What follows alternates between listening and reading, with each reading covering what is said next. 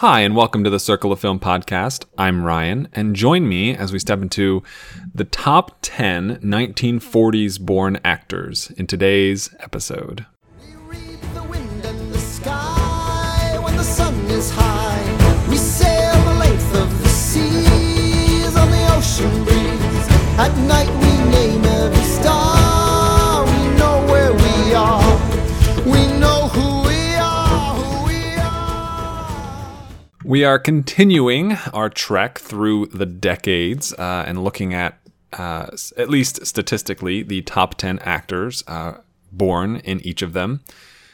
This episode is about the 1940s, and as I've kind of been saying and going forward, more people will be alive the further we get, which is just common sense. We get to have more and more, I think, recognizable names appear on this list. I personally, before I really dove into movies, I would say that 7 of the names on this top 10 list were very familiar to me. Now all of 10 of them are very, recognizable, but there may be one or two that even the average moviegoer wouldn't know offhand, unless you were kind of entrenched in a particular franchise or fandom. So there is that. We'll see. We'll figure it out as we go along. That being said, these are people born in the 1940s. So if they were alive, the oldest they could be is 78 right now, which is not that old. It's unfortunate that a couple of the names I'm going to have to talk about are not alive. That is very sad and disappointing, but it is the truth of the matter, and it is something we will address and talk about when we get there. A couple of the people who were born in the 1940s who didn't quite make the list this time. Looking down the list here, what do we got? Tracy Walter, who was in Silence of the Lambs, Annie Hall, Erin Brockovich, Philadelphia, City Slickers. Madeline Kahn, Oscar nominee.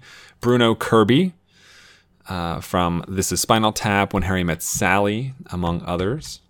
Birdie, The Godfather Part 2. Vincent Schiavelli. Who else here? Frank Oz. Doesn't quite make the list. Ricky Jay. Al Pacino. Not quite there either. Ray Baker. Beth Grant. Brian Cox. Edward James Olmos. Terry Garr. Anthony Daniels. C-3PO, not quite. Dan Hedaya, no. And let's see, any other names that stick out real quick? Ben Stein, Michael Ensign, Simon Callow. A lot of names, a lot of recognizable guys and gals who, are totally worthy of, their own topic, but they don't quite make the top 10 this time. We will, my plan is to, once we hit the 2000s top 10 list, to then recycle back into months, and then after I do 12 months, I'll come back to the decades, just to kind of space out the competition for a specific criteria a little bit more. So it will be 2 years. 2 years from now, if this is still going on, that the next 1940s born actor list would come about. So fingers crossed that I can still be doing this in 2 years' time. That being said, let's actually jump in to the number 10 slot of this month's top 10 1940s born actors. Countdown. 10, 9, 8, 7, 6, 5, 4, 3, 2, oh no! Number 10, born May 19th, 1944, from the United Kingdom, with 6 film credits to his name and an average film rating of 83. I'm pretty sure I know that is the smallest film count of anybody on this list. I am very confident it is also the highest average film rating of anybody on this top 10 list. with his lowest film rated a 69, a value of 8.5, a score of 70.75, and overall ranking of 102nd, tied with Matt Ross, one spot behind Paul Dano and one spot ahead of James Milliken, is Peter Mayhew. Peter Mayhew. If you are not familiar with this name, you should learn a little bit more about Star Wars. He is Chewbacca in the Star Wars films, most of them, that is. I believe the mantle has been passed on at this point for episode 9, but I'm not 100% certain about that. He does not appear in all 6 or all 8, 9, 10 now Star Wars films. He's only in episodes 4, 5, and 6, the original trilogy. He comes back in episode 3 of the new trilogy, the prequels, and he has appeared in both The Force Awakens and The Last Jedi. So 6 films across the board. He, is a very tall person. He is iconic. The picture of him on Letterboxd, even his hair kind of reminds you of Chewbacca, and, it's kind of curly and tangled in a sense. It just, he has created this incredibly iconic character amidst a field of iconic characters in the Star Wars franchise. There's so many memorable and impressionable moments throughout this entire franchise, and Chewbacca is a big piece of that. When the only Chewbacca role in the Star Wars franchise that he didn't play was in Solo, which is really good, because if he had, it would have really hurt his score. So that being said, has he done anything else? He has 20 credits on Letterboxd. Of those 20, based on a quick glance, it looks like 17 of them are related to Star Wars. So I've only seen 6. Some of the others, you've got the Star Wars Holiday Special, Star Wars Empire of Dreams, the story of the Star Wars trilogy, Secrets of the Force Awakens, a cinematic journey, the making of Star Wars, comic book, the movie, Jedi Junkies, Star Tours, SPFX, The Empire Strikes Back, The Unauthorized Star Wars Story, and Return of the Ewok. All Star Wars related. The film, and When Star Wars Ruled the World. So a lot of Star Wars documentaries and pieces about Star Wars. There are 3 films that are not explicitly Star Wars films.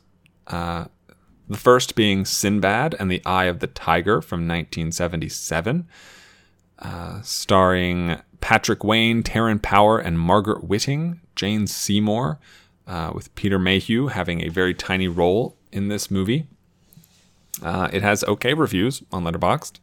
So there's Sinbad and the Eye of the Tiger. There is Terror from 1978, where Peter Mayhew plays a mechanic.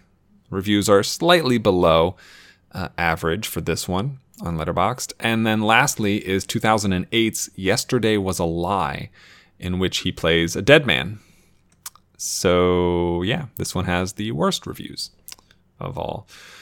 So didn't really expand beyond Chewbacca, which, is fine, but unfortunate in its own way. He certainly doesn't have, classically trained acting performances as Chewbacca. He just he's in a suit the whole time. He is, making Wookiee sounds. It's very straightforward. At least it seems to be. I haven't watched enough behind the scenes documentaries and things like that about Star Wars to know, how much nuance or range he's actually providing to that character, because I believe there's definitely room for that to take place. It wouldn't surprise me if he was, at least from his point of view, I imagine he's probably doing a lot to make sure everything comes out perfectly. And it might not feel that way when we watch it. It might just seem like he stands there and opens his mouth and, yodel screams, but I'm sure there's more to it than that. So, this having him on this list in number 10, this 10th spot, I'm a big fan of Star Wars, especially the newer episodic films. And this is kind of inspiring me to watch more behind the scenes documentaries, maybe get a little more insight into Chewbacca and Peter Mayhew in that way. So that's great. I'm really happy to have had that. So like I said, Peter Mayhew, he's 102nd overall, tied with Matt Ross. But at only 6 films, that is a tall order to hold on to that average score at that small a number of films. And the fact that none of these films are rated poorly, Revenge of the Sith being my least favorite of the Star Wars movies he's been in, is still a solid Star Wars movie, solid movie. And so Peter Mayhew, number 10, born in 1940, in the 1940s. I like it. It's good. Moving on, one thing, this month, this decade top 10 list is going to have a lot of Harry Potter affiliated actors. And I think at least 1, 2, 3, 4, 5 actors who have appeared in multiple Harry Potter movies. Number 9 is one of those. He was born in the United Kingdom as well, July 31st, 1947, passing away March 28th, 2013 at the age of 65, too early. With 18 film credits, an average film rating of 67.33, a value of 11, and a score of 71.6. He is ranked 89th overall. And that is Richard Griffiths, who plays Mr. Dursley in the Harry Potter's, Vernon Dursley in the Harry Potter movies. For the record, he is credited as having been in 5 of the actual Harry Potter movies. And, it's, he's perfect as Vernon Dursley. That, man, the in Sorcerer's Stone, he sets the mood perfectly. I don't know that, we don't see a lot of him after that generally, but we get just enough amount of him in the first Harry Potter movie to really feel this overbearing pressure that is on Harry in his life living with his aunt and uncle. His reaction to the letters and the cupboard under the stairs and just his brutal antagonism against Harry throughout the first 20 minutes of the movie is stifling. And he's a very portly guy. He's not Hagrid. He's shorter and he looks almost eye to eye with Harry even at that age. I think maybe not. Maybe he's a little taller than Harry at that point, but even still, he's not this super huge imposing physical person, but his demeanor, his mannerisms are incredibly overbearing. And despite the smaller amounts of screen time he has in future films, he is still that feeling carries over through them, and that is, I think that's quite something. But he's been in a lot more than just Harry Potter. He has been in Venus, which was starring Peter O'Toole, the last Oscar nomination that Peter O'Toole received.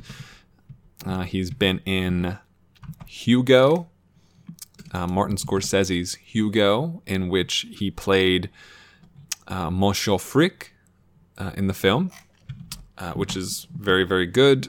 He was in one of the films I saw fairly recently, Ragtime, which I really enjoyed. I thought that was fairly good. But he plays more of a smaller role in that. It's fairly tiny. He was in Gandhi, Ben Kingsley's Gandhi. He was also in About Time, the time travel rom-com film. That's not showing up here. Sleepy Hollow, Stage Beauty, another one I saw fairly recently, which I also really enjoyed. I thought it was, I don't know, he's more of a minor role. He's a supporting actor at best most of the time. Looking at things like Stage Beauty or Ballet Shoes, or Chariots of Fire, The French Lieutenant's Woman. He's not leading the film. I don't see his picture is not on any of these posters I'm looking at for the films of his I haven't seen. And I mentioned this a lot when I talk about top 10 actors, and there's often somebody in the list who isn't really a leading actor, who doesn't have a lot of lead roles, and there's absolutely nothing wrong with that. He is still, despite that, one of the best pieces in most of the films that he is in. Outside of film, he has received tons of accolades, many awards, including the Laurence Olivier Award for Best Actor, Drama Desk Award for Outstanding Actor in a Play, Outer Critics Circle Award for Best Featured Actor in a Play, the Tony Award for Best Performance by a Leading Actor in a Play. Most of these, if not all of them, I think actually came from his role in the play The History Boys, which later became a film, which he was also in and starred in, which is about the story of an unruly class of bright, funny history students at a Yorkshire grammar school in pursuit of an undergraduate place at Oxford or Cambridge. It's a typical teacher role and that sort of thing, but that's a huge look. That's a lot of awards. That's a lot of acclaim, and I think it's not without its merit. I think he certainly displays the ability to anchor displayed, unfortunately, the ability to anchor a movie by himself. And it's a shame he never really got much of an opportunity to do that on a big screen, really. But I'm really glad he was able to have those roles on a stage and television. So I'm a big fan. I really like Richard Griffiths. I'm really pleased when I see that he is going to be in the cast of a movie that I'm watching. And despite the limited amount of screen time he generally receives, I think he's ever since he started acting, he was always very, very competent, very capable, and really brought he has a presence, he's able to really assert himself and command your eyes when he's on the screen, which is, not maybe feels easy, but I don't think it is. I don't think it's, the easiest thing in the world. So big fan of Richard Griffiths, and it's quite a shame that he left us as soon as he did. So he is number 9 in this top 10 list, ranked 89th overall. Moving on to number 8. Number 8 is another actor who left us too soon, born in the United Kingdom as well, January 22nd, 1940.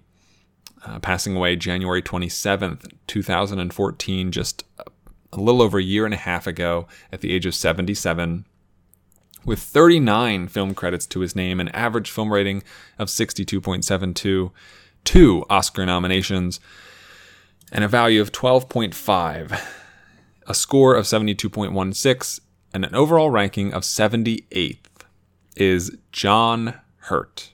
John Hurt. 1 spot behind Sebastian Stan, 1 spot ahead of Lupita Nyong'o. John Hurt has also been in his fair share of Harry Potter movies, 3 of them, according to Letterboxd.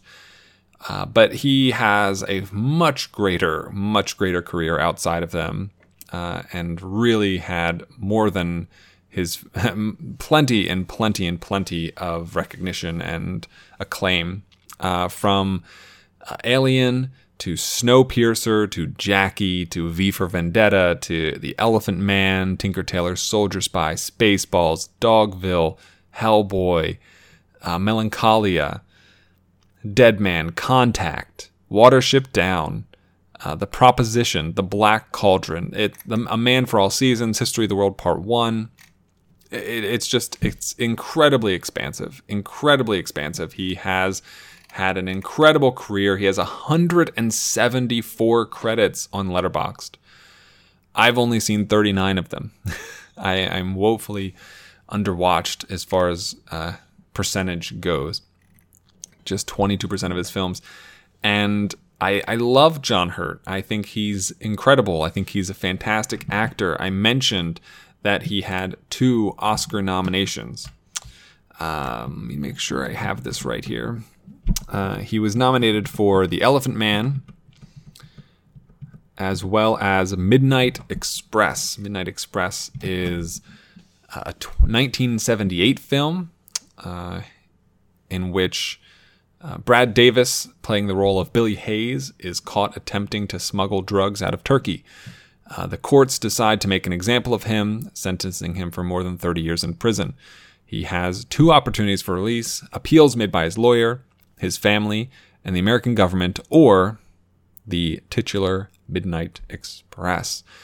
And John Hurt nominated for Best Supporting Actor for this movie, which is good. I didn't find it exceptional or super great or anything like that, but I did like it. I did enjoy it. I thought it was very good. So yeah, Midnight Express and The Elephant Man were his Oscar nominations. I believe the only ones, at least the only ones I've seen. Just to double check here. Yes, those are the only 2. Outside of that, he was the narrator of the Tigger movie. He's done voice roles, as I mentioned, in Watership Down. He has done, and The Black Cauldron. Beyond that, he's also done voice work in The Gruffalo, The Gruffalo's Child. He's done narrator work in the Tigger movie, as well as Perfume, The Story of a Murderer, and Charlie Countryman. He's been in quite a few short films, a couple of them nominated for Oscars in their own rights. But man, he has just an extensive filmography. So some of the movies of his I haven't seen. Sightseers from 2012, which he is just the Jerusalem narrator. 1984 from 1984. Heaven's Gate from 1980. 2011's Immortals. The Skeleton Key. 1978's The Lord of the Rings. 2005's Manderley. 84's The Hit. 82's The Plague Dogs. Rob Roy. Outlander from 2008. The Oxford Murders from 2008. 10 Rillington Place from 1971, King Ralph, Captain Corelli's Mandolin from 2001, Even Cowgirls Get the Blues, The Osterman Weekend Recount from 2008, and so on and so on and so on and so on. Just scrolling down the list here, and it just does not end. Scandal from 1989, Shooting Dogs, The Journey, Jane Mansfield's Car, Labyrinth from 2012, Hiroshima, a bunch of documentaries, and a bunch of television-related programs, and still scrolling. Did a lot of narrator work with things like Planet Dinosaur, Pride, and it's almost endless. I don't know, it feels endless. He did a lot of great things and was in a lot of great films. And again, 174 credits is not shabby at all, especially when in just 77 years. And I think I don't know. It's a shame he wasn't able to stick around a little longer. He won multiple BAFTAs. He won, I think, 3 BAFTAs in his career. He won a Golden Globe, and he is part of some of the most iconic moments in history. He was Ollivander in Harry Potter. He was, his scene, his death scene in Alien is incredibly iconic. As I believe the Prime Minister was his role in V for Vendetta. He was boisterous and loud and brilliant. And as the Elephant Man, he covers the spectrum. It's really fascinating. And I'm a big fan. I'm a big fan of John Hurt. Big fan. He is currently one of the 55 people on my spreadsheet with at least 39 credits. So a very select group there of 39 credits. John Hurt, number 8, born in the 1940s, number 78 overall. Next up, we go to one of John Hurt's co-stars in Alien, born in New York, October 8th, 1949. She has 36 film credits to her name, an average film rating of 62.19, 2 Oscar nominations, a value of 14, and a score of 72.92 on her way to being ranked 67th overall, and that is Sigourney Weaver. 1 spot behind Peter Mullen and 1 spot ahead of Ellen Corby. Sigourney Weaver co-starred with John Hurt in Alien. Was not, as it turns out, in any Harry Potter movies, so for better or for worse, who has had a very illustrious and fantastic sci-fi career, lately in her later years, having also taken part in a lot of voice roles, including Finding Dory and WALL-E, as small as those roles were. She is very notable as having played a role in Avatar, the highest grossing film of all time. In all of the sequels to Alien, Aliens, Alien 3, Alien Resurrection. She was a pivotal role in The Cabin in the Woods, Ghostbusters. She made a small appearance in Annie Hall. She was in the Meyerowitz stories from last year. She was in the Ghostbusters remake, A Monster Calls, The Village, whether or not you like The Village. Galaxy Quest is a favorite of mine that is, I think, underrated. Holes was a big one for me. It came out at just the right time for me. You've got Working Girl, The Ice Storm, and so on and so on and so on. Dave, I really love Dave. Dave is really good. I mentioned 2 Oscar nominations. The first for Aliens, plural, the sequel, James Cameron's sequel. The second was for, I believe, Working Girl. I wasn't a fan of Working Girl, though. Yes, second nomination for Working Girl. I didn't really like that movie, though. Yeah, she is still alive and currently working on all the Avatar sequels, all 4 of them. When they, second one slated to come out in 2020, we'll see. And 2020, 2021, 2024, and 2025 is the years they are listed at right now. So we'll see if she can draw in the box office, if those can pull in money like the first one did. But yeah, just all the sci-fi movies, Ghostbusters, Aliens, WALL-E, Avatar, that's just a huge portfolio. And, not just in terms of how many, but also in terms of, how incredible, Alien, Aliens, Ghostbusters, Wall-E on their own, generally very, very widely considered to be some of the best sci-fi movies of all time.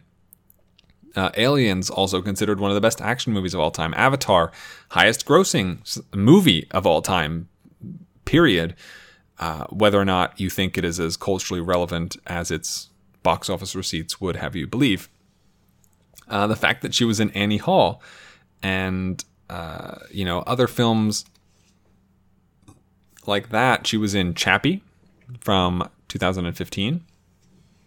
She was in A Monster Calls, which didn't get enough buzz, I don't think.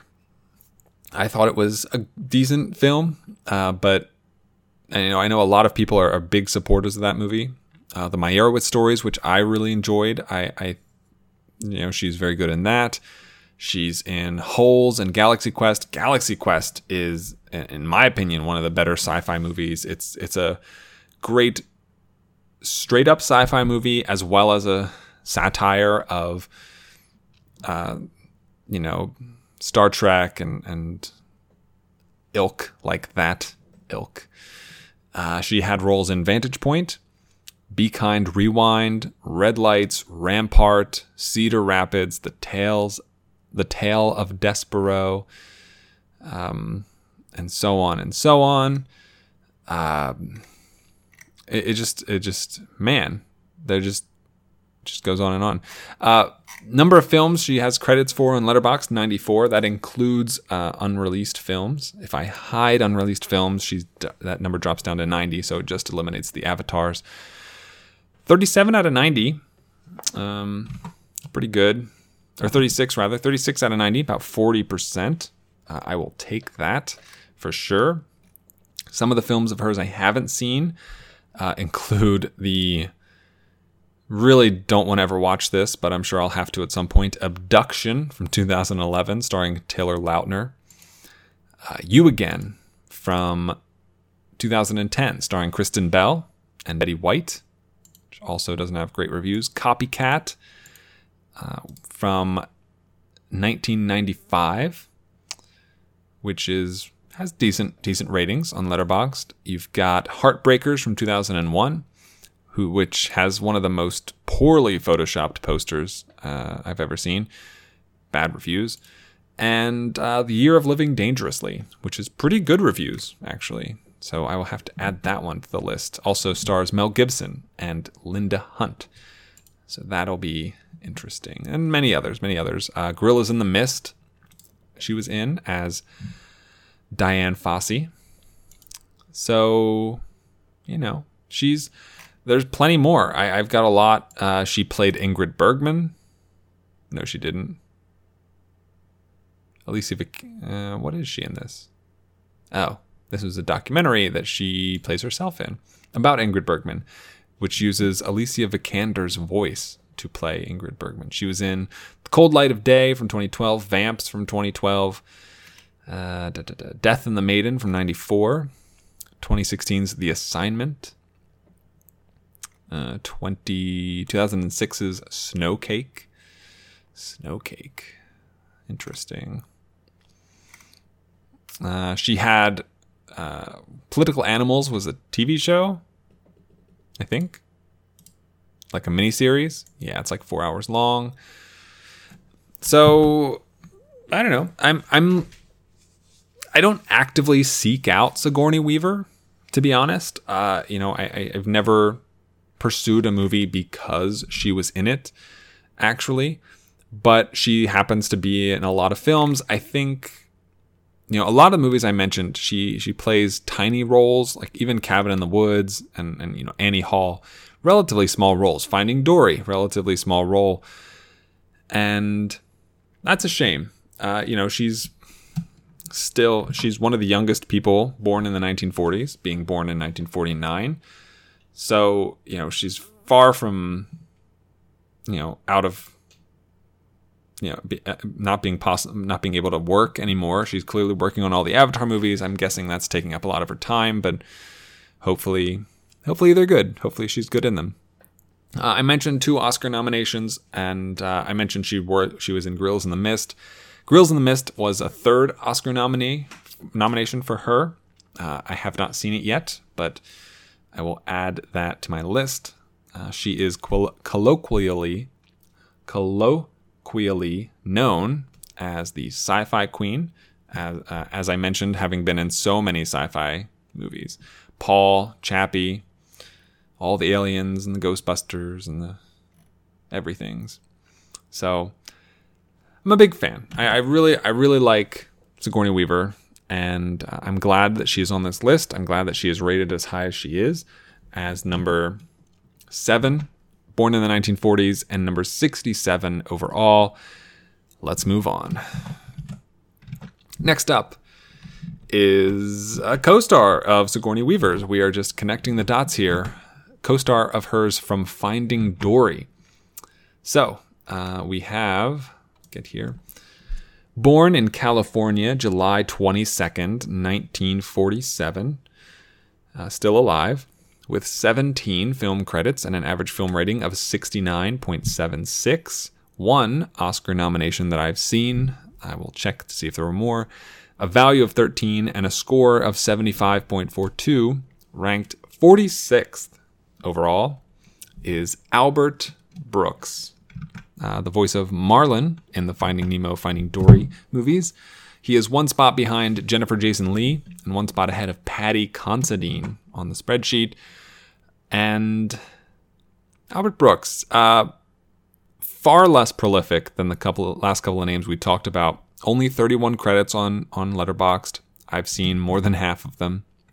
So I'm cruising through his filmography, as it were. But he is, he is just a very solid, capable, never going to let you down actor. And I think for me, the movie that really hammered that notion home was Defending Your Life. It's not a particularly great movie. I gave it a 61. Yeah, I gave it a 61. So good, not great. Also stars Meryl Streep, Rip Torn, among others. But the movie itself is kind of silly. That he ends up in the afterlife and is forced to prove his worth, that he demonstrated courage in his life, in the life that he led, and kind of just to determine where he goes after kind of passing through this otherworldly customs court office thing, which is an interesting concept, but I think the movie itself is a little meh. And I don't think Albert Brooks is particularly exceptional in this movie, but I think he is just so solid. Meryl Streep, generally considered one of the best actors of all time, gender irrelevant, and he's never. I think a lot of people acting with Meryl Streep, and she does a really good job of mitigating this in scenes that she shares with other people. But I still feel as though a lot of people that act alongside Streep are just out of their league. Even in the movies that she's not Oscar nominated for, she is just, exceedingly incredible as an actor. And Brooks is hardly a name that you would bandy about as one of the best actors of all time. No offense to him. I think he's very good. I don't think he's in that conversation. But, just seeing him act with Streep and alongside her, he is toe-to-toe. Like, he's holding his own. I remember watching this movie. It was like a year ago, last summer. And it just, I don't know, he just works for me. And, you see him in these other movies like Drive, Taxi Driver. He's done a lot of voice work, Finding Nemo, Finding Dory, The Simpsons movie, Secret Life of Pets, The Little Prince. He was in A Most Violent Year, Out of Sight, Broadcast News, Concussion, and so forth. And I think he has the capabilities. He was nominated for an Oscar for his role in Broadcast News, and I think he had I don't know, he still has probably the range and the ability to go above that. And he shows it in Defending Your Life, opposite Meryl Streep. And, it makes you think. I thought about all the other times, all the other movies I'd seen him in. I'm very familiar with him from his recurring role in Weeds, which I really liked. And he's just a very kind of stubborn actor in a sense. You see him and he feels like, I don't know, he looks and feels like he should be a forgettable face, and he isn't. And I don't mean that, I don't know, maybe that's offensive, but I don't know. He just exudes just kind of like he doesn't care confidence, if that makes sense. I don't know. I really like it. I think it's a really good and interesting and different look than I think a lot of actors give off. So I'm a big fan of Albert Brooks. So some of the movies of his that I haven't seen yet include The Twilight Zone the movie, as well as Modern Romance from 1981, Lost in America in 1985, Private Benjamin from 1980, Real Life from 1979, Mother from 1996, The Muse from 1999, The Scout from 1994, The In-Laws from 2003, and so on. He's got, Private Benjamin and the Twilight Zone the movie are the ones I'm familiar with of that list, but I don't know that any of them are particularly highly acclaimed. If I sort by average Letterboxd rating, it would tell me that Modern Romance from 1981 is the highest rated film of his that I haven't seen yet. Also starring Bruno Kirby, James L. Brooks, and Catherine Harold, among others. Directed by Albert Brooks, also a director. He directed Defending Your Life, the film I was talking about earlier. He directed Lost in America. He directed Real Life, Mother, Muse, and Looking for Comedy in the Muslim World. Interesting. Huh. He also wrote all 7 of those films. So, hey, he can do it all. He can act, he can direct, he can write, and he does all of them more than capably. I like Albert Brooks. My favorite, the highest rated film he's been in for me is Finding Nemo. I think he is just pitch perfect as Marlin in that movie. He is just enough, false confidence throughout most of it. When he needs to be vulnerable, he is vulnerable. You can hear it in his voice. The annoyance he has with Ellen DeGeneres' Dory and so on and so forth. I think he just an exemplary voice acting performance from Albert Brooks. So I love it. He's number 6, born in 1940. He's in the top 50 all time, ranked 46th overall. Fantastic. Moving on to number 5. Number 5. We spent a little too long away from Harry Potter, so we're back with another actor in the Harry Potter franchise. And let me just find him on the list real quick here. And all right. So, born in the United Kingdom, as they are, April 17th, 1942.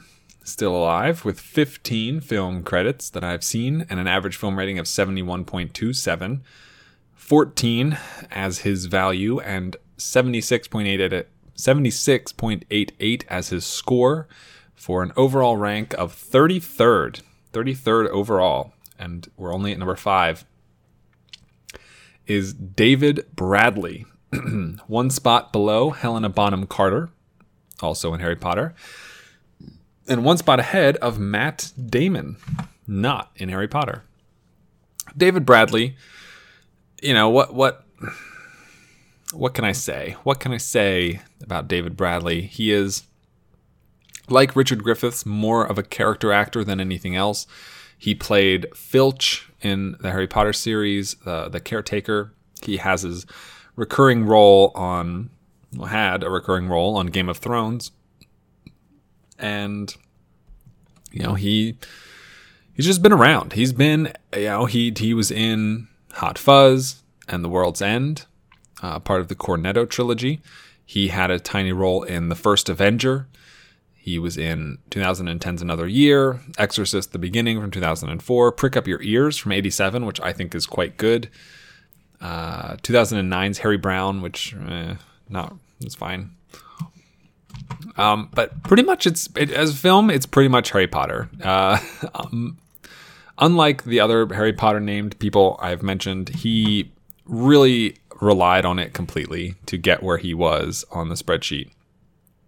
Obviously, Hot Fuzz and World's End and Captain America don't hurt, but he is currently the highest rated person on my spreadsheet that does not have a movie rated in the 90s or above. Everyone above him has at least one movie rated in the 90s. None of his are rated in the 90s, with his highest film rating as Harry Potter and the Prisoner of Azkaban, which has an 88. Hot Fuzz in the 80s, a couple of other Harry Potters in the 80s, Prick Up Your Ears in the 80s, but all said, a lot of 80s ranked movies, but nothing in the 90s. And the only way he pulls it off at being so highly rated is one bad movie. That's it. Just one. Harry Brown is okay. It's in the 50s, but Exorcist: The Beginning is the only bad movie of his that I've seen. And, sometimes that's all it takes. So outside of Harry Potter, outside of the Cornetto trilogy, what has he been in? What else can we watch that features David Bradley as far as film is concerned? Well, you've got 2017's The Lodgers, 2002's Nicholas Nickleby, 2001's Blow Dry, 2016's The Young Messiah, 2000's The King is Alive, the 2006 Sweeney Todd. What else here? There's a 2018 film called Await Further Instructions that he is in. Don't know anything about that. But it's a lot of stuff I'm just never heard of. Never seen before. Not familiar with. So, who knows? David Bradley. He's got a thing. I don't know. He's a thing. His role in Hot Fuzz 2007 was a farmer who illegally hoarded weapons. Tiny roles. He's much more of a character actor than Richard Griffiths is, and that's about it though.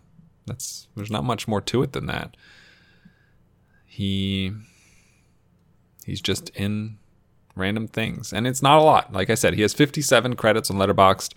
I've seen a little more than a quarter of those credits personally, and I think, in my opinion, his trajectory is down.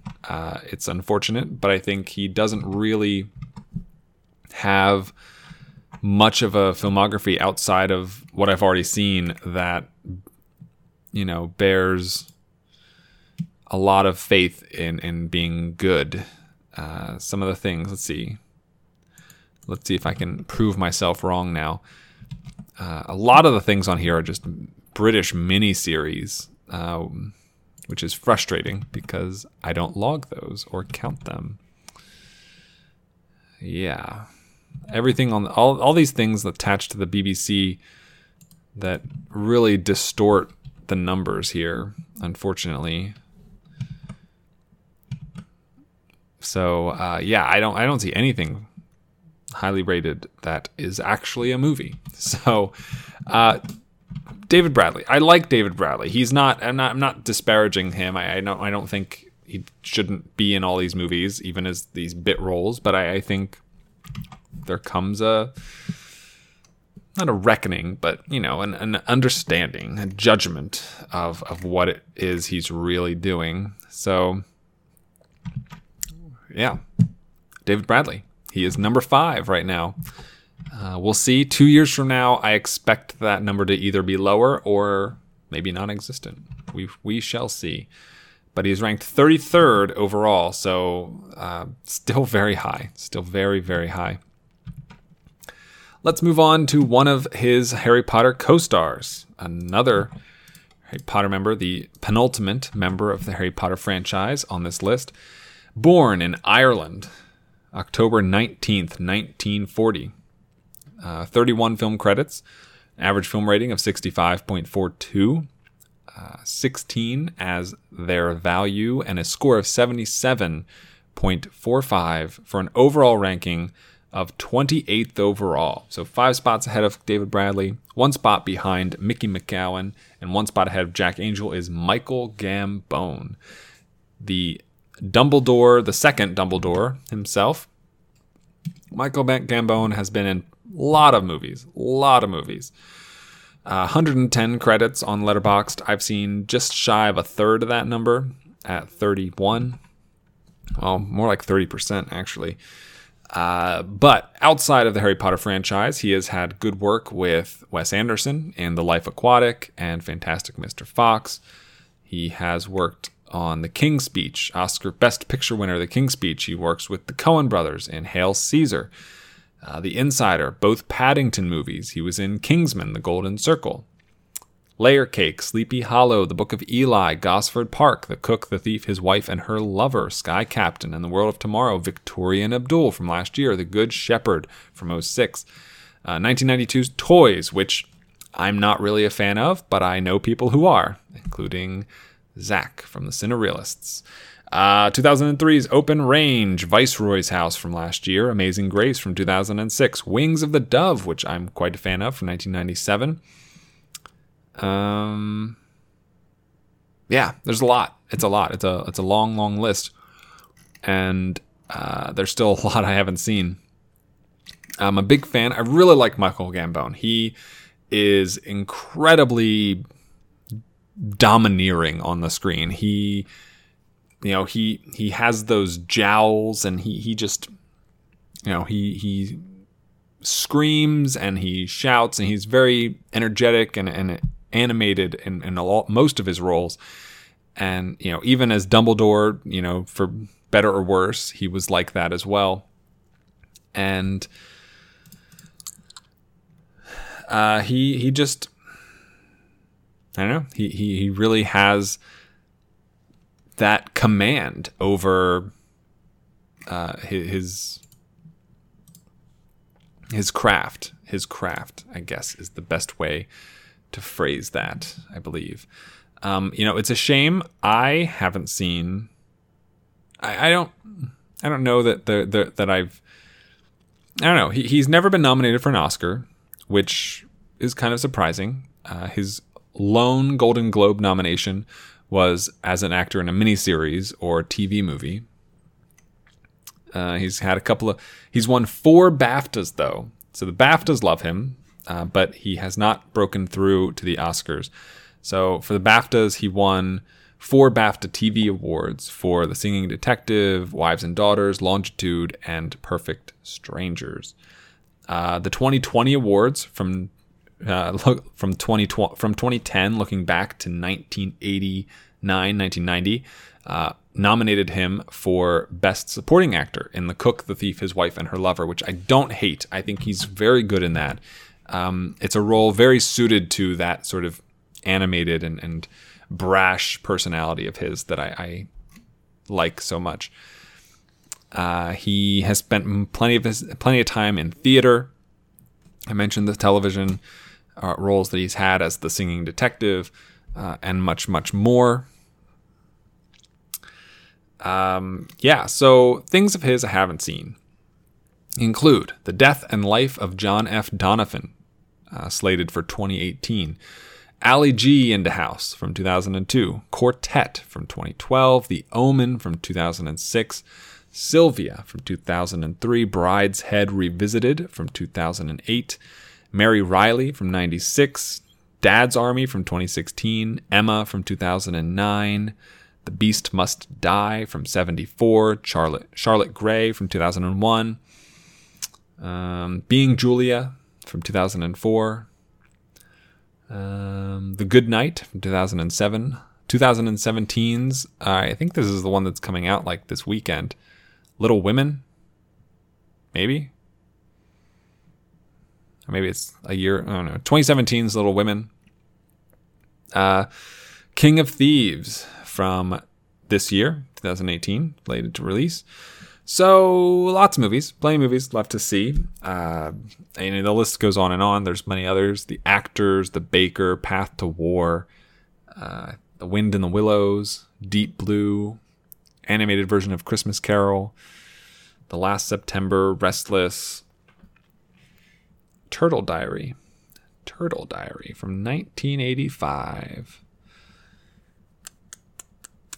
Yeah, so Michael Gambon, easily most recognizable as Dumbledore now, but has had many, many roles throughout his career that have elevated his status, elevated his recognition, and made him as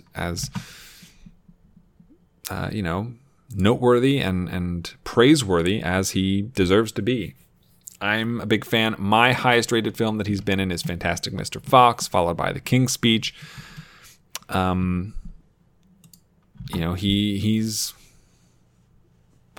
does it all. His roles in Paddington are voice roles, as well as his role in Fantastic Mr. Fox. He has that range, and I think despite the fact that many of his roles are kind of more angry, just watch him in Paddington. He plays, if I'm not mistaken, Paddington's uncle in the movie. Yes, Uncle Pastuzzo. He voices Uncle Pastuzzo. Like, not angry. He's very morose. Not morose. Maybe morose. He's subdued. Not morose. He's more subdued. He's more lackadaisical, kind of like a Baloo in the Jungle Book, basically. And it works. It just does. I don't know. It works. So I'm a fan. I like Michael Gambon. I did prefer Richard Harris as Dumbledore, but we couldn't keep that, and Gambon was a perfectly suitable replacement. Perfectly suitable. So, number 4, born in 1940s, number 28 overall. Which brings us to the last of the actors who are involved in all the Harry Potter movies. And then 2 people who aren't. So, we'll get that. Moving on to number 3, we jump up to born in the United Kingdom, February 21st, 1946, passing January 14th, 2016 at the age of 69. Unfortunately, very sad to see him go. 29 film credits, an average film rating of 66.69, and a value of 17.5 with a score of 79.89 to be ranked 17th overall is Alan Rickman. 1 spot behind Jeremy Renner, 1 spot ahead of Burt Stevens. In addition to sharing Harry Potter films with many of the names mentioned before, he also shares Galaxy Quest with Sigourney Weaver. Hitchhiker's Guide to the Galaxy has Richard Griffiths in it with him. Perfume, The Story of a Murderer, which he shares a role with John Hurt as the narrator, and so on and so on and so on. But he is Snape in Harry Potter. He was absolutely pitch perfect as Severus Snape. The Harry Potter films, Harry Potter and the Marvel Cinematic Universe constantly lauded for their impeccable casting decisions. You couldn't get any better than Snape and Alan Rickman. He was absolutely perfect. Before Harry Potter and outside of Harry Potter, he had other roles that he played, which include his role in Die Hard as the villain, Hans Gruber. He was in a handful of Tim Burton movies, including Alice in Wonderland, Alice Through the Looking Glass, and Sweeney Todd, the Demon Barber of Fleet Street. He was in Dogma, Eye in the Sky from a couple of years ago, Sense and Sensibility, which I very much enjoy, Michael Collins with Liam Neeson, Lee Daniels' The Butler, 2012's Gambit, 1992's Bob Roberts with Tim Robbins. He was in 2008's Bottle Shock, which I watched recently and enjoyed. The January Man from 1989. And, so on and so forth. He's had a wide and successful career. I'm very, very just in awe of the range and the capabilities that he had to be able to play the caterpillar in Alice in Wonderland, to Snape, to Hans Gruber, his role in Love Actually, Sweeney Todd, Galaxy Quest. He's fantastic in Galaxy Quest, and and in stretching even in another direction in Dogma. Perfectly positioned in Hitchhiker's Guide to the Galaxy as the voice of Marvin. He just exudes solemnness, and I think it's the perfect, he looks it, he pulls it off. His angry moments, especially as Snape, come brilliantly and perfectly. I just huge fan. I can't praise him enough. Some of the movies that he's been in I haven't seen, including Robin Hood, Prince of Thieves with Kevin Costner, Truly, Madly, Deeply from 1990, A Little Chaos from 2014, Quigley Down Under from 1990. He is also in 2001's Below Dry with Josh Hartnett, Natasha Richardson, and the aforementioned Rachel Griffiths. He is in Snowcake with Sigourney Weaver, as it turns out. What else do we have here? He's in The Song of Lunch, 2010, with Emma Thompson. Noble Son from 2007. The Winter Guest, Dark Harbor, The Boy in the Bubble, Judas Kiss, Mesmer, and so on. A fantastic career. He's got 68 film credits on Letterboxd right now. I've seen 29 of them, a little over 40%. Outside of film, he was a very big stage actor, both in modern and classical productions. Used to be a member of the Royal Shakespeare Company. He did it all. He absolutely did it all. And the biggest shame, in my opinion, is his lack of an Oscar nomination. Not once, which is unfortunate. He won a Golden Globe for his performance in a miniseries or TV movie in 1996's Rasputin. He won a BAFTA Film Award for supporting performance in Robin Hood, Prince of Thieves, and was nominated 3 other times for his roles in Michael Collins, Sense and Sensibility, and Truly, Madly, Deeply. In the 2020 awards, looking back at Sense and Sensibility, he was nominated for Best Supporting Actor. I like the 2020 awards. I think that's a good practice. He played Judge Turpin in Sweeney Todd. He just no limits. Even he maybe didn't always look comfortable doing it, but he could even be happy. He could even play happy, despite you kind of have to dig to find some of the roles where he's genuinely happy, but he pulls it off. He does it. So I like Alan Rickman. I love Alan Rickman. Alan Sidney Patrick Rickman. Gone too soon and sorely missed, and hopefully will be remembered for quite some time. He is my number 3, born in the 1940s, and number 17 currently overall. So, top 2. They don't have anything to do with Harry Potter, I don't believe. No. But they do have something in common with each other. But let's look at number 2 first. So, born in Washington State, May 20th, 1940, with 55 film credits, the highest number of anyone on this top 10 list. An average film rating of 63 even.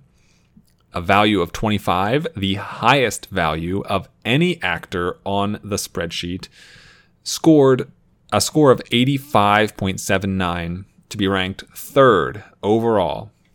Third overall is Sherry Lynn, one spot ahead of the late Philip Seymour Hoffman. Sherry Lynn, I've talked about her before on this podcast. I'm a big fan of her voice work. That is literally all she does is voice work. She has collaborated with Disney, Pixar, Studio Ghibli, and many other film animation studios in her career. She has done a lot of voice work in anime as well, as the English counterpart to a lot of Japanese voice actors. And for a very, very, very long time, she was the overall number 1 ranked actor on my spreadsheet. If you listened to the 1930s top 10 list, you would know who the new top actor is, as he was born in the 1930s, and that's Tatsuya Nakadai. So he will not be our number 1. Our number 1, born in the 1940s, is the number 2 place person all time overall. And Sherry Lynn, I mean, I can just rattle off all the best animated movies that came out in the last 15 to 25 years, and she's pretty much been in all of them. Every Toy Story movie, the Monsters Inc., Monsters University, Beauty and the Beast, Aladdin, Inside Out, WALL-E, Up, Iron Giant, Shrek 2, Hercules, The Little Mermaid, A Bug's Life, Emperor's New Groove, Ice Age, Despicable Me, Cloudy with a Chance of Meatballs, Hunchback of Notre Dame, Tarzan, Treasure Planet, Brother Bear, Ice Age 2, The Lorax, Horton Hears a Who, Surf's Up. She had a voice role in the live-action 101 Dalmatians, a voice role in Death Becomes Her, Osmosis Jones, Fievel Goes West, Quest for Camelot, DuckTales the movie.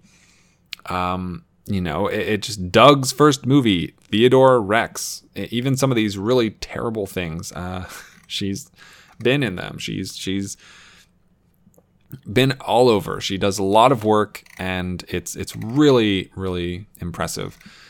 She is 78 right now, and her typical characters are. She generally voices younger female characters, but the most recognizable role that she probably has had, the easiest one to find and to hear, is her role in Inside Out, where she plays, I believe, let me see if I can double check this. She plays one of the emotions of the mom. It's not telling me here. I think she plays the mom's joy, but I'm not 100% sure about that. I know she plays one of the emotions of the mom in Inside Out, and it's really, it's for someone, and like I talk about this a lot with all these people, actors on my list that are basically just extras, and this is kind of the animated version of that. But as much as you can say that the roles she has are effectively worthless, which is not an unfair criticism, I think that more to the point, it's she's not in every single animated movie. And it's not as though the characters she plays recur. I'm fairly confident that she voices different characters within the same franchise, and in fact, multiple characters within the same movie. So it's not as though, a character of hers just isn't in the bad sequel and then she's not there. It's, working with the right people. It's choosing the right projects, and, no one's going to be flawless at that. She's had plenty of bad movies that she's voiced in Cinderella 2, Dreams Come True, Theodore Rex, Happily Never After, Minions, Christmas in Tattertown, Asterix, and The Big Fight, and so forth. But just an overwhelming number of great movies that she's been in. One of the select few actors who has been in a movie rated 100 with Toy Story. She's been in 12 movies ranked between 90 and 99, which is tied for the most with Frank Welker, another very prolific voice actor. Her 10 movies rated in the 80s is the fourth highest number there. Her 10 movies rated in the 70s is the 11th highest number there. It's just overwhelming. Just so many positive movies. And, you know, I have been a big supporter of hers, and I follow her on Facebook, and partly because Letterboxd and the movie database, which is where Letterboxd gets their information, don't really keep good tabs on a lot of these additional voice extra animation workers. And so I've had to input a lot of this information onto Letterboxd by myself. Even more to the point, she's currently listed as having 67 film credits, and having seen 47 of them when I've seen 55. So there's still things missing that aren't there, including most of the Studio Ghibli movies because of they're the English translation versions. So like that includes Spirited Away, Kiki's Delivery Service, Princess Mononoke, Old Boy. She has a voice in Park Chan-wook's Old Boy. She has a voice in, what else? Porco Rosso, Ponyo, Cars, and so on and so on and so on and so on and so on. It's just unreal. So 20 credits on Letterboxd that I haven't seen, including a lot of anime. So Ghost in the Shell 2, Innocence, Ghost in the Shell, Standalone Complex, Mobile Suit Gundam 1, Card Captor Sakura, Mobile Suit Gundam 2, Mobile Suit Gundam 3, Street Fighter Alpha the movie, The Dog of Flanders, My Little Pony the movie from 1986, Biohunter, Tenchi Muyo in Love, Apocalypse Zero, Psycho Diver, Tenchi Forever, Tenchi the Movie 2, Tokyo Decameron, Dragon Slayer. A lot of anime and a couple of other things thrown in that list.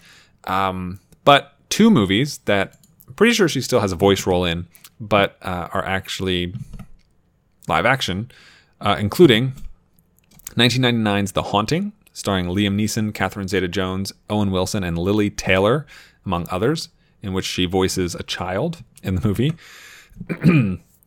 as well as 1994's The River Wild, starring Meryl Streep, David Strathairn, Kevin Bacon, Benjamin Bratt, John C. Reilly, among others, in which she voices additional dialogue replacement. So basically background vocals, almost. But yeah, I'm excited. I like being able to see more movies that she's in because she's not in, I don't know. It's been a while. She hasn't come out. Her newest movie at the moment is Minions, basically. And that came out back in 2015. So we'll see. I know she's not done working. As I said, I follow her on Facebook. So I know she has been keeping up. I think she's doing a lot of television work, though. But I'm excited. I hope that she continues to be an incredible voice actor. And in the meantime, I have some anime to watch that she's in. So Sherry Lynn, number 2, born in the 1940s, number 3 overall. Which brings us to our number 1. Drum roll, please.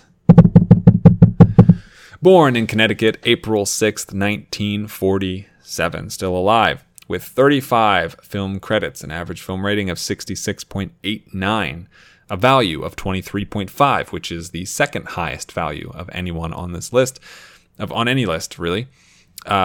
Score of 86.77, ranked second overall one spot behind Tatsuya Nakadai, and one spot ahead of Sherry Lynn is John Ratzenberger. I mentioned that he shares a lot with Sherry Lynn. They are both very prolific voice actors. John Ratzenberger, who you may have most recently heard in Incredibles 2 as the voice of the Underminer, is basically Sherry Lynn if she voiced more recognizable roles in the movies that she was in.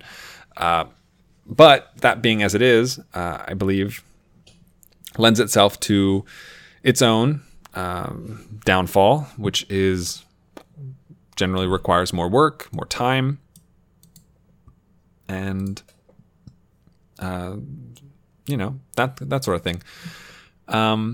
Also, additionally, Ratzenberger has done live action work where Sherry Lynn really has not.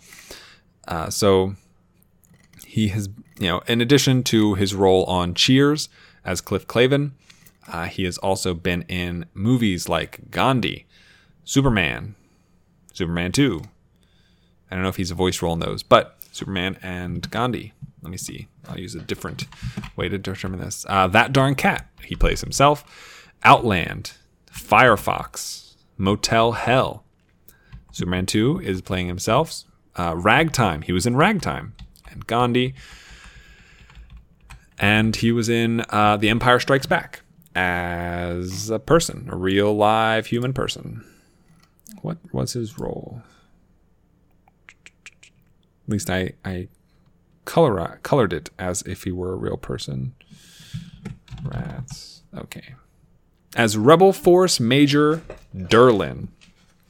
That's a pull. That is quite a pull. But I mentioned, he done a lot of Pixar work. That is his primary studio. So another reason why, he doesn't quite have the animated resume that Sherry Lynn does is, looking down the list here, it's only Pixar, but it's every Pixar. Inside Out, Coco, Incredibles, WALL-E, Up, Toy Story, Finding Nemo, Finding Dory, Monsters, Inc., Ratatouille, Brave, Monsters University, Bugs Life, Cars, Good Dinosaur, etc. Which is great. And I mean, obviously, with Pixar's track record, he is riding that money train and successful spreadsheet train as well. Pretty much as long as he wants to, really. And I like it. I like John Ratzenberger. I think you can tell his voice. You can pick his voice out of a movie pretty easily. In Toy Story, he voices Ham. In Inside Out, he voices Fritz. Voices Fritz. I don't remember who that is in the movie. Oh, he voices one of the mind workers. He has a mustache. Makes sense. Yeah. John Ratzenberger. What else? He's gonna. So anyway, movies of his I haven't seen. There's a few. Superman 2. I have seen Superman 2, the Richard Donner cut. Haven't seen the actual Superman 2. A Bridge Too Far from 1977. House 2, the second story from 87. The Falcon and the Snowman. Twilight's Last Gleaming. Battle Truck. Oh boy, what a name. Warlords of Atlantis. Protocol. One Night Stand. Hanover Street. Russell Madness, which is a poster of a dog and a monkey. 2013's Super Buddies. Time Stalkers. Yanks. 1979's The Bitch. 2016's Monkey Up, which is part of the Air Bud franchise. It has an Air Bud logo on it. A talking monkey seeks to gain fame and fortune as a movie star, but instead finds what's most important, a family. Oh boy. Combat Academy. Camp Cucamonga. Oh yeah, we are scraping the bottom of the barrel here. Man, this is rough. Some of these Posters are real bad. Real bad. Okay, John Ratzenberger. Big fan. Love his work. He's a great voice actor. He, like Sherry Lynn, I don't think he quite... I don't know, he emotes very, very well as a voice actor. He doesn't have anything in his resume that lends to the idea that he could like anchor an entire movie.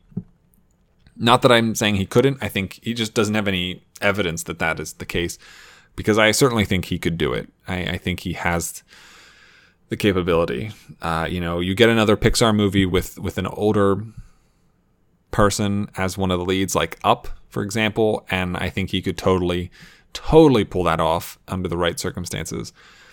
But that being said, he has never been the number one ranked actor all time. He has consistently been in the top 10. I can't remember the last time he was outside of it. It just... because each new movie is Pixar, basically, and it's the old ones that I'm just adding to the list that are keeping him from, kind of reaching that point. Motel Hell, which I saw recently, Firefox, which I saw recently, Ragtime was very good. Superman 2, the Richard Donner cut, was good, but some of them, man, Firefox and Motel Hell, really bad, really bad. She's Having a Baby, I wasn't a big fan of either. I big thumbs down there. Planes, Fire and Rescue, no. So, John Ratzenberger, he is the number 2 overall ranked actor and number 1 born in the 1940s. So, just to run down that list one more time from 10 to 1, you've got Peter Mayhew, Richard Griffiths, John Hurt, Sigourney Weaver, Albert Brooks, David Bradley, Michael Gambon, Alan Rickman, Sherry Lynn, and John Ratzenberger. It has been a lot of fun talking about these guys, these people, these actors, these incredible talents, and it is very upsetting that any of them have passed already. And for so many of them, Rickman, Hurt, and Griffiths to not be with us is very disappointing. But they also have so many movies out that I still have to watch, so I can't be too upset in that respect. And that's going to be it. That's it for today's episode. It was a lot of fun, and I'm looking forward to next month when we do the 1950s, and we get more and more recent, and it should be it should be interesting as we get up there, as we do. With that, that's it. That's it for today's episode, and I'm now gonna hand things over to Meg Berquist, who's gonna do the outro. Thanks again. Thank you for listening to today's episode. If you would like to listen to more episodes, you can find this podcast at circleoffilm.com or on iTunes. Don't forget to rate and review. If you'd like to follow Ryan on Twitter, you can find him at Circle of Film or contact him through email at circleoffilm@gmail.com. You can also support the show at patreon.com/circleoffilm for as little as 8 cents an episode. Thank you again for listening, and have a week. So long, farewell, I'll be to say goodnight. I know she'll never leave me, even as she fades from view. So long, farewell, I'll be to say adieu. In the name of love, one night in the name of love. So long, farewell, au revoir, I'll be to say. Wait a minute. So long.